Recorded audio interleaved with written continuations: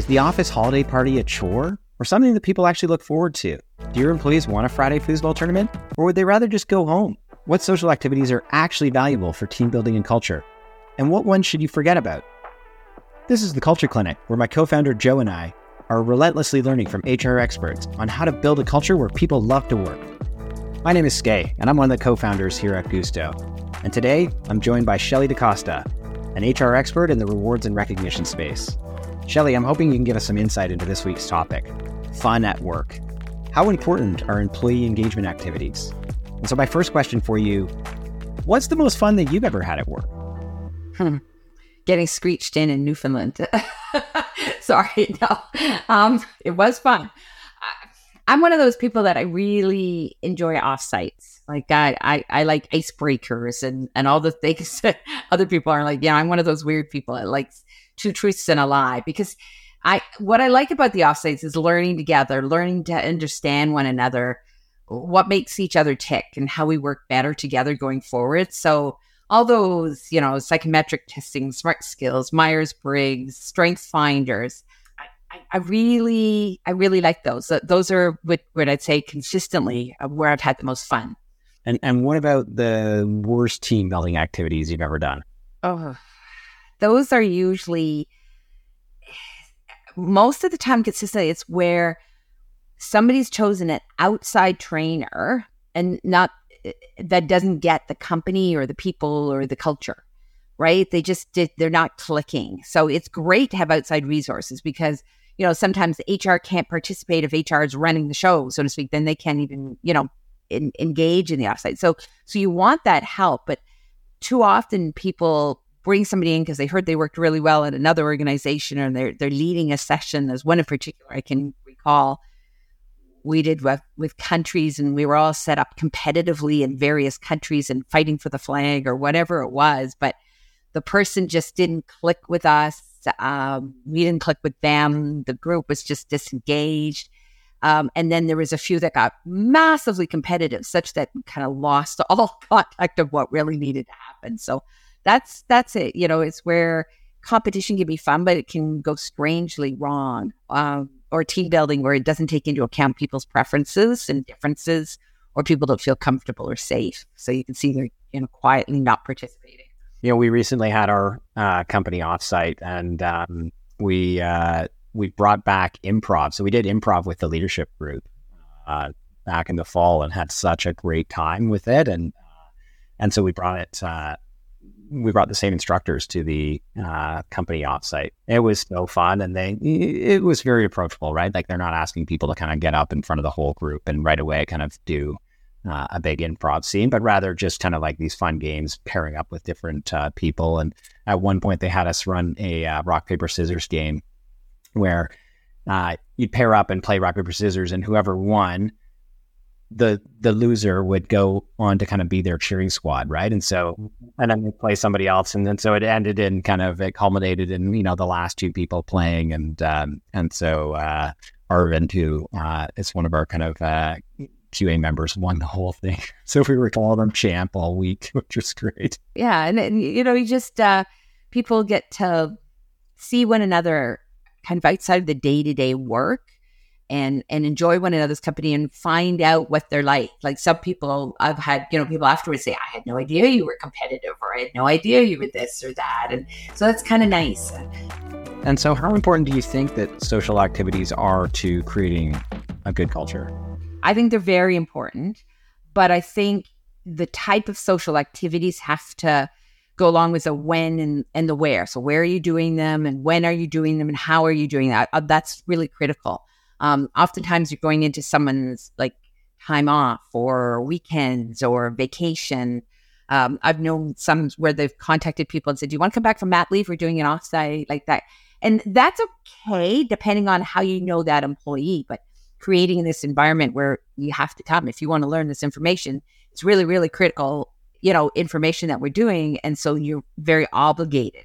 So you've now taken away any fun factor if that person's not comfortable in that setting or what's going on. So it has to be a real give and take. I think it's important for employees to think of, or employers to think of, the fun at work and the social activities is as another part of that value proposition. What's the employee getting? What's the employee giving? Is this a hardship to attend this, or something that they're going to get some real value out of, so they don't mind giving up a Thursday night or an evening because it's going to go past work hours, that kind of thing. Mm-hmm. And so like what sort of cadence have you seen kind of be successful for social activities? I think it's important to find out what the employees like and want to do and what's fun for them. And what's your goal? Is it just a social activity, a get together?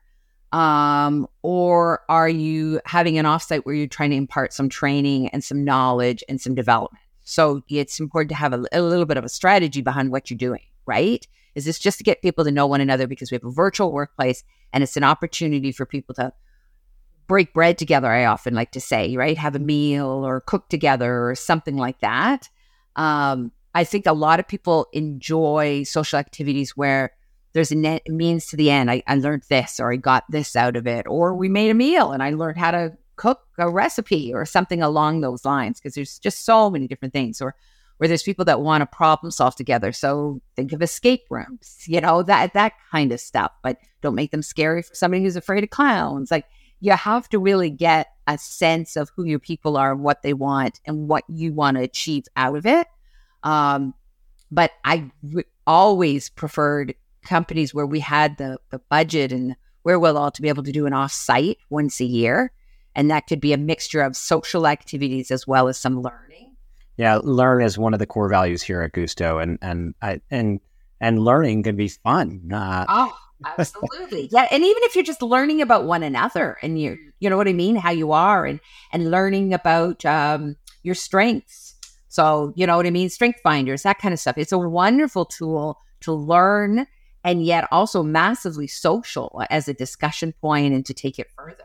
It's great. Yeah. We did kind of user manuals at our offsite, right? And so taking the time to learn about not just kind of people's strengths and weaknesses, but also how they like to communicate, how they like to kind of receive feedback, how they like to give feedback.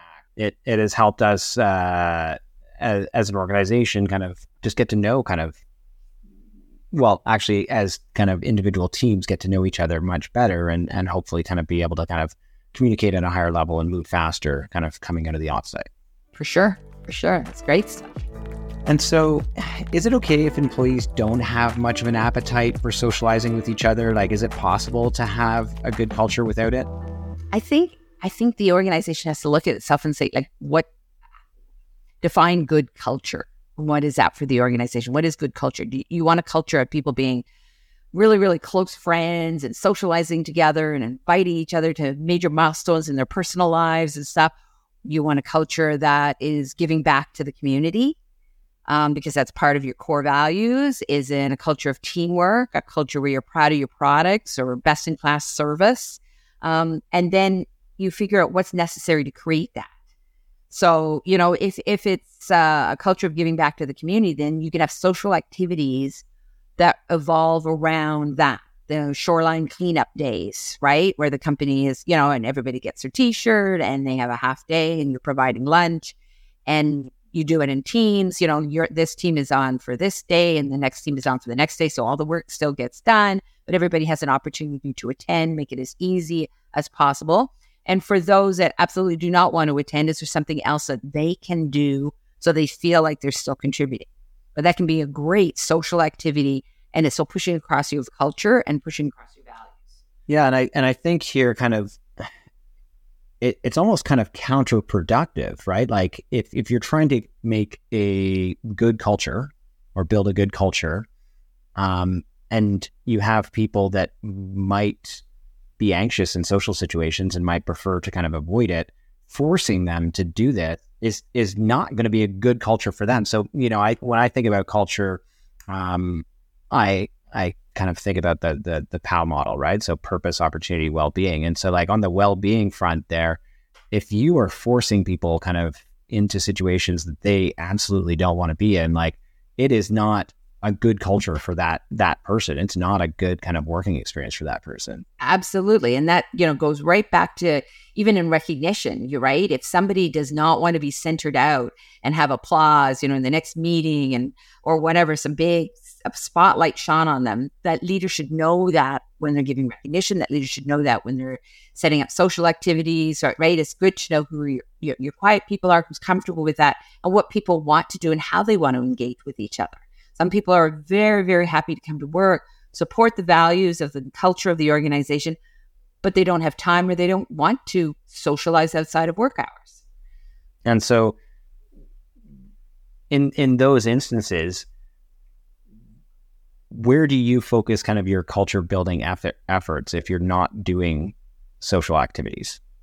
So I think then you figure out what are the activities that can still push along your culture without it necessarily being social, right? So I can still support giving back to the community by doing a one-on-one volunteer work on my own, that I don't have to join shoreline cleanup with a whole pile of employees for the day and be near the lakefront or something. Do you know what I mean? There's another opportunity that I can do. So provide different opportunities for people to contribute to the culture and be ambassadors of the culture, if you will, and carry on the culture in the organization or show that they support it in other ways that aren't necessarily as social as other people would like to be. And so you want everybody to conduct SMART skills so that or everybody, you want them all to understand that about the team members and everything. So you do that during work hours, and that's considered, right, a training program that you conduct, and it's a requirement to be there. It's not a requirement to necessarily come to the dinner later on that evening for the group to celebrate. So I did my training, I participated, I found out that, SCAEs, whatever it is on my team, and that so-and-so doesn't like to do this and so-and-so likes to do that, and here's who I should go to solve this problem for me, etc. I learned all of that because that's part of our culture and important for the organization, but I didn't need to go and toast and have dinner afterwards. Yeah, because there might be individuals that still flourish and thrive in kind of collaborating with colleagues about work topics, right? But then don't feel comfortable kind of socializing and having conversations around things outside of work, right? And so I think in those instances, you can still encourage kind of a culture of collaboration and create opportunities for those employees to participate in some way in, I don't know, have you done kind of like a twist up on some work projects that allow people to kind of collaborate in different ways? Absolutely. Set up different projects, partner up people that normally haven't been partnered up together before, set up cross-functional teams, those kinds of things to work on different projects, solution problems, put that problem of culture barriers and social activities out to those employees. Like, can you guys help us solve this? We need to increase the amount of people that have knowledge about our key objectives in the organization. But we hear that a lot of people don't want to go out to dinner and do this about it or do that about it, or we hear that people aren't comfortable in that forum. So how can we make it more comfortable for people? And people, it may come forward that some people aren't comfortable eating in front of other people. Some people aren't comfortable outside of work hours because they've got family obligations and things that they can't otherwise do. So, okay, or some people are like, no, the dinner thing it doesn't work for me. It doesn't work with my commute. It doesn't work for that.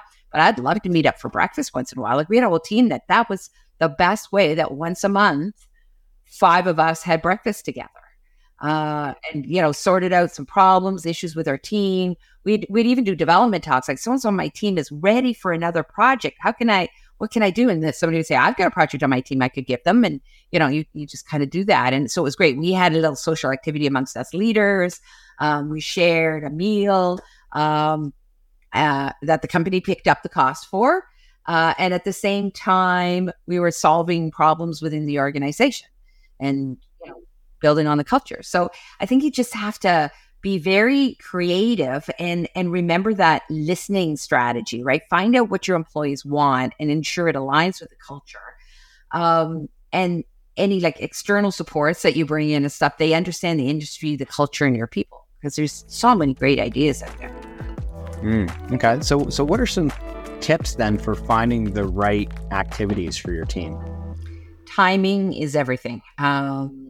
Are all your people in the right frame of mind for this, right? Like what's going on in your workplace right now? There's people that are just in a bad place right now. They can't travel to go to the offsite, right? And they have to be made comfortable with that because that is the date for the offsite. That is what it is. They can't feel like, oh man, I'm totally like, now what? How do I participate? What else can I do? How provide some other opportunities for them or something else? I've seen leaders choose to do an offsite when a whole function of the team, like a sub team, is at their busiest, right? It's year end in finance, and yet the rest of finance is off at this, right? So the one group is going to be so busy while they're away. Even if they can find the time to go away, they're going to be looking at their phones and looking at their emails and everything like that the whole time that they're in the meeting. And so it's just kind of like, no, that's the busiest cycle. Okay. They're going to be so distracted, and they're going to not be able to gain the knowledge or have any fun. So you need ambassadors to stand up for when and how you do that. And maybe pushing it out by 1 month is going to make it better for everybody. There may never be a right time, and you're going to have to do certain things about that, or that group has an offsite on their own, etc. But talk to other teams, HR professionals within your organization, outside the organization. They've all got lots of great ideas, and lots of people, your own team members may have training sessions and offsites and social activities that they've done in other previous organizations that were great ideas. I think a lot of times we try really hard to invent the wheel, really. Creativity is fun, but success on it's more important. So, you don't always have to find something new that's never been done before, because, tried and true can really work. You'd be surprised how something as simple as a potluck celebration can work in the workplace, right? It can bring people together on a team, especially if you can tie it to like, it's diversity. We're all going to eat something that's native to our culture, or a culture we've always wanted to try. Is there anybody on the team that can tell me what I should order? Because we're going to do virtual lunch. We're going to all be on a Zoom call or whatever, eating our lunch, but we want to talk about this and find out about our heritage or interesting things like that, right? Often breaking bread can be key, to having people open up and talk about it. And then, like I said, if you can tie it to some initiatives. Last question here for you, Shelley. Like, how do you drive participation in company social events? Ask for input. Check your timing. Check your workloads. Make it easy to participate.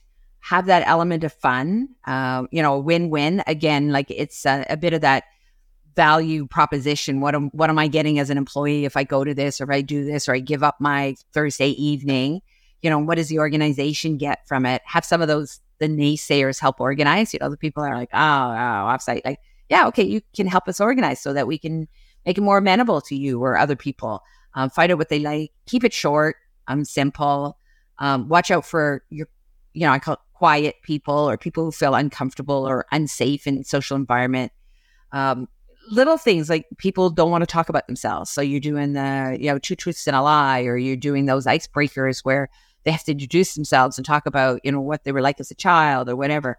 Easy way around that. Partner everybody up so they're comfortable speaking one-on-one with somebody, and then the partner introduces them. So instead of me talking about myself, which I'm quite comfortable to do, but Skay's going to interview me and then talk about Shelley and what she wanted to be as a child. And I'm going to talk about Skay and what he wanted to be. And so, it twists it, but it makes it more comfortable. Everybody, we have some fun, and people are in a more comfortable setting to do that one-on-one. Yeah, that's awesome. We'll give that a try kind of at our next event. Have you ever kind of given a theme or a topic to kind of a social event? So like if the company is dealing with some sort of change management or trying to make some strategic decision, are you going to kind of theme an event and say like, hey, we want you having discussions around X. Sure, absolutely. Like it could be an offsite, but 3 of the sessions or 2 of the sessions on the offsite are about the new goals and objectives, whether for the organization or for the team. And whether we need to, we're going to get them done and timing or how to put them out there, or we're rolling out a new program and how best to roll it out. Performance evaluation system, let's say, right? How are we going to train this? How are we going to do this? That kind of thing.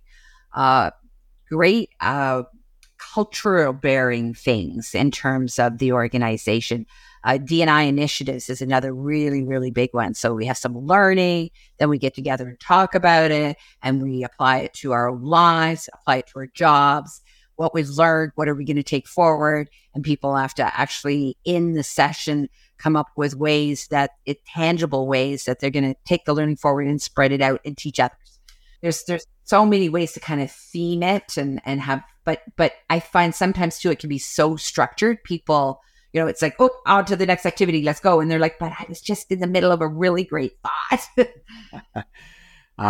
Well, I just think, as a remote company, the opportunity to do in-person events, social events is you can capture such a better amount of creativity and innovative thinking and collaboration in that kind of creative space, right? And so if you can kind of direct that creativity towards kind of a specific challenge that the organization or team is kind of working on, right? Hey, for example, AI is kind of like this big new wave, right, in the tech world, and so we've been talking about kind of getting our product team together for a bit of a brainstorming session, right, on how can we introduce AI into the product, right, and make it a bit of a social event. So. And even the implications for it, and what does it mean to everybody? Because you're going to have varying degrees across the organization of understanding and knowledge. So those that really understand it, can they at the social activity or the event or whatever, the offsite, talk to those that aren't to help give everybody to a level playing field on what is AI? What does it really mean? And what are the implications for us now? You know what I mean? So that's a great way, because it's like, wow, I didn't understand. You believe, that person knows so much. I don't understand it. So I'm going to feel uncomfortable going to a session until you kind of bring up my level of understanding about it. Now we can really discuss it in a meaningful way and what it means for Gusto. But there's nothing that can beat that kind of true face-to-face, not Zoom calls. I mean, I know what it was like to meet you for the first time in person after months and months and months of only seeing each other in a little square box, right? It meant that much more. And working with virtual teams in global companies, it's very hard. You've got somebody in Singapore, 4 people in Singapore that report to you in Waterloo. And, some days the budget was there, which was great. I could go out there and maybe interview for a vacant position on the team, meet the team members that I speak to all the time, face to face, have lunch with them, really get to know them a little bit more with things that wouldn't necessarily come up on a call, even understand the language and the accents better when you're face to face with somebody than on the phone all the time. And then in that same organization, when budgets are gone and you can't do that, and you're having to have a team member or have a whole team of people reporting to you that you've never ever met other than virtually, it's impactful to suddenly have that time to do an offsite or time to travel and meet people. It's important. And how do you measure that impact? Like, it's important, but how do you measure it? Yeah, it's a good one, because it's one of the first things. Travel budgets is one of the first things to go when budgets are cut. To explain, and we talked to so many people about it, that they're saying, how do you account for the value of that face-to-face, other than surveying and talking to people, right? And talking to the employees themselves. So it's one thing for me as a leader to say, that was great. A, I got to go to Singapore, but B, I got to meet these people. But was it impactful for them to meet me? Was it helpful to them? They didn't get to go anywhere. They didn't get to travel, so to speak. But was it helpful? Because that, to me, is the impact piece, right? That they were able to put a face to the name. I mean, they could do that virtually, but understand a little bit more, and have time with them and feel equal to the other employees that were in the office at Waterloo that could see me and have lunch with me and have a coffee all the time, right? So it's like access to the leader is something that's very tangible, I think, for employees. And so you primarily kind of measure that through kind of just engagement surveys and...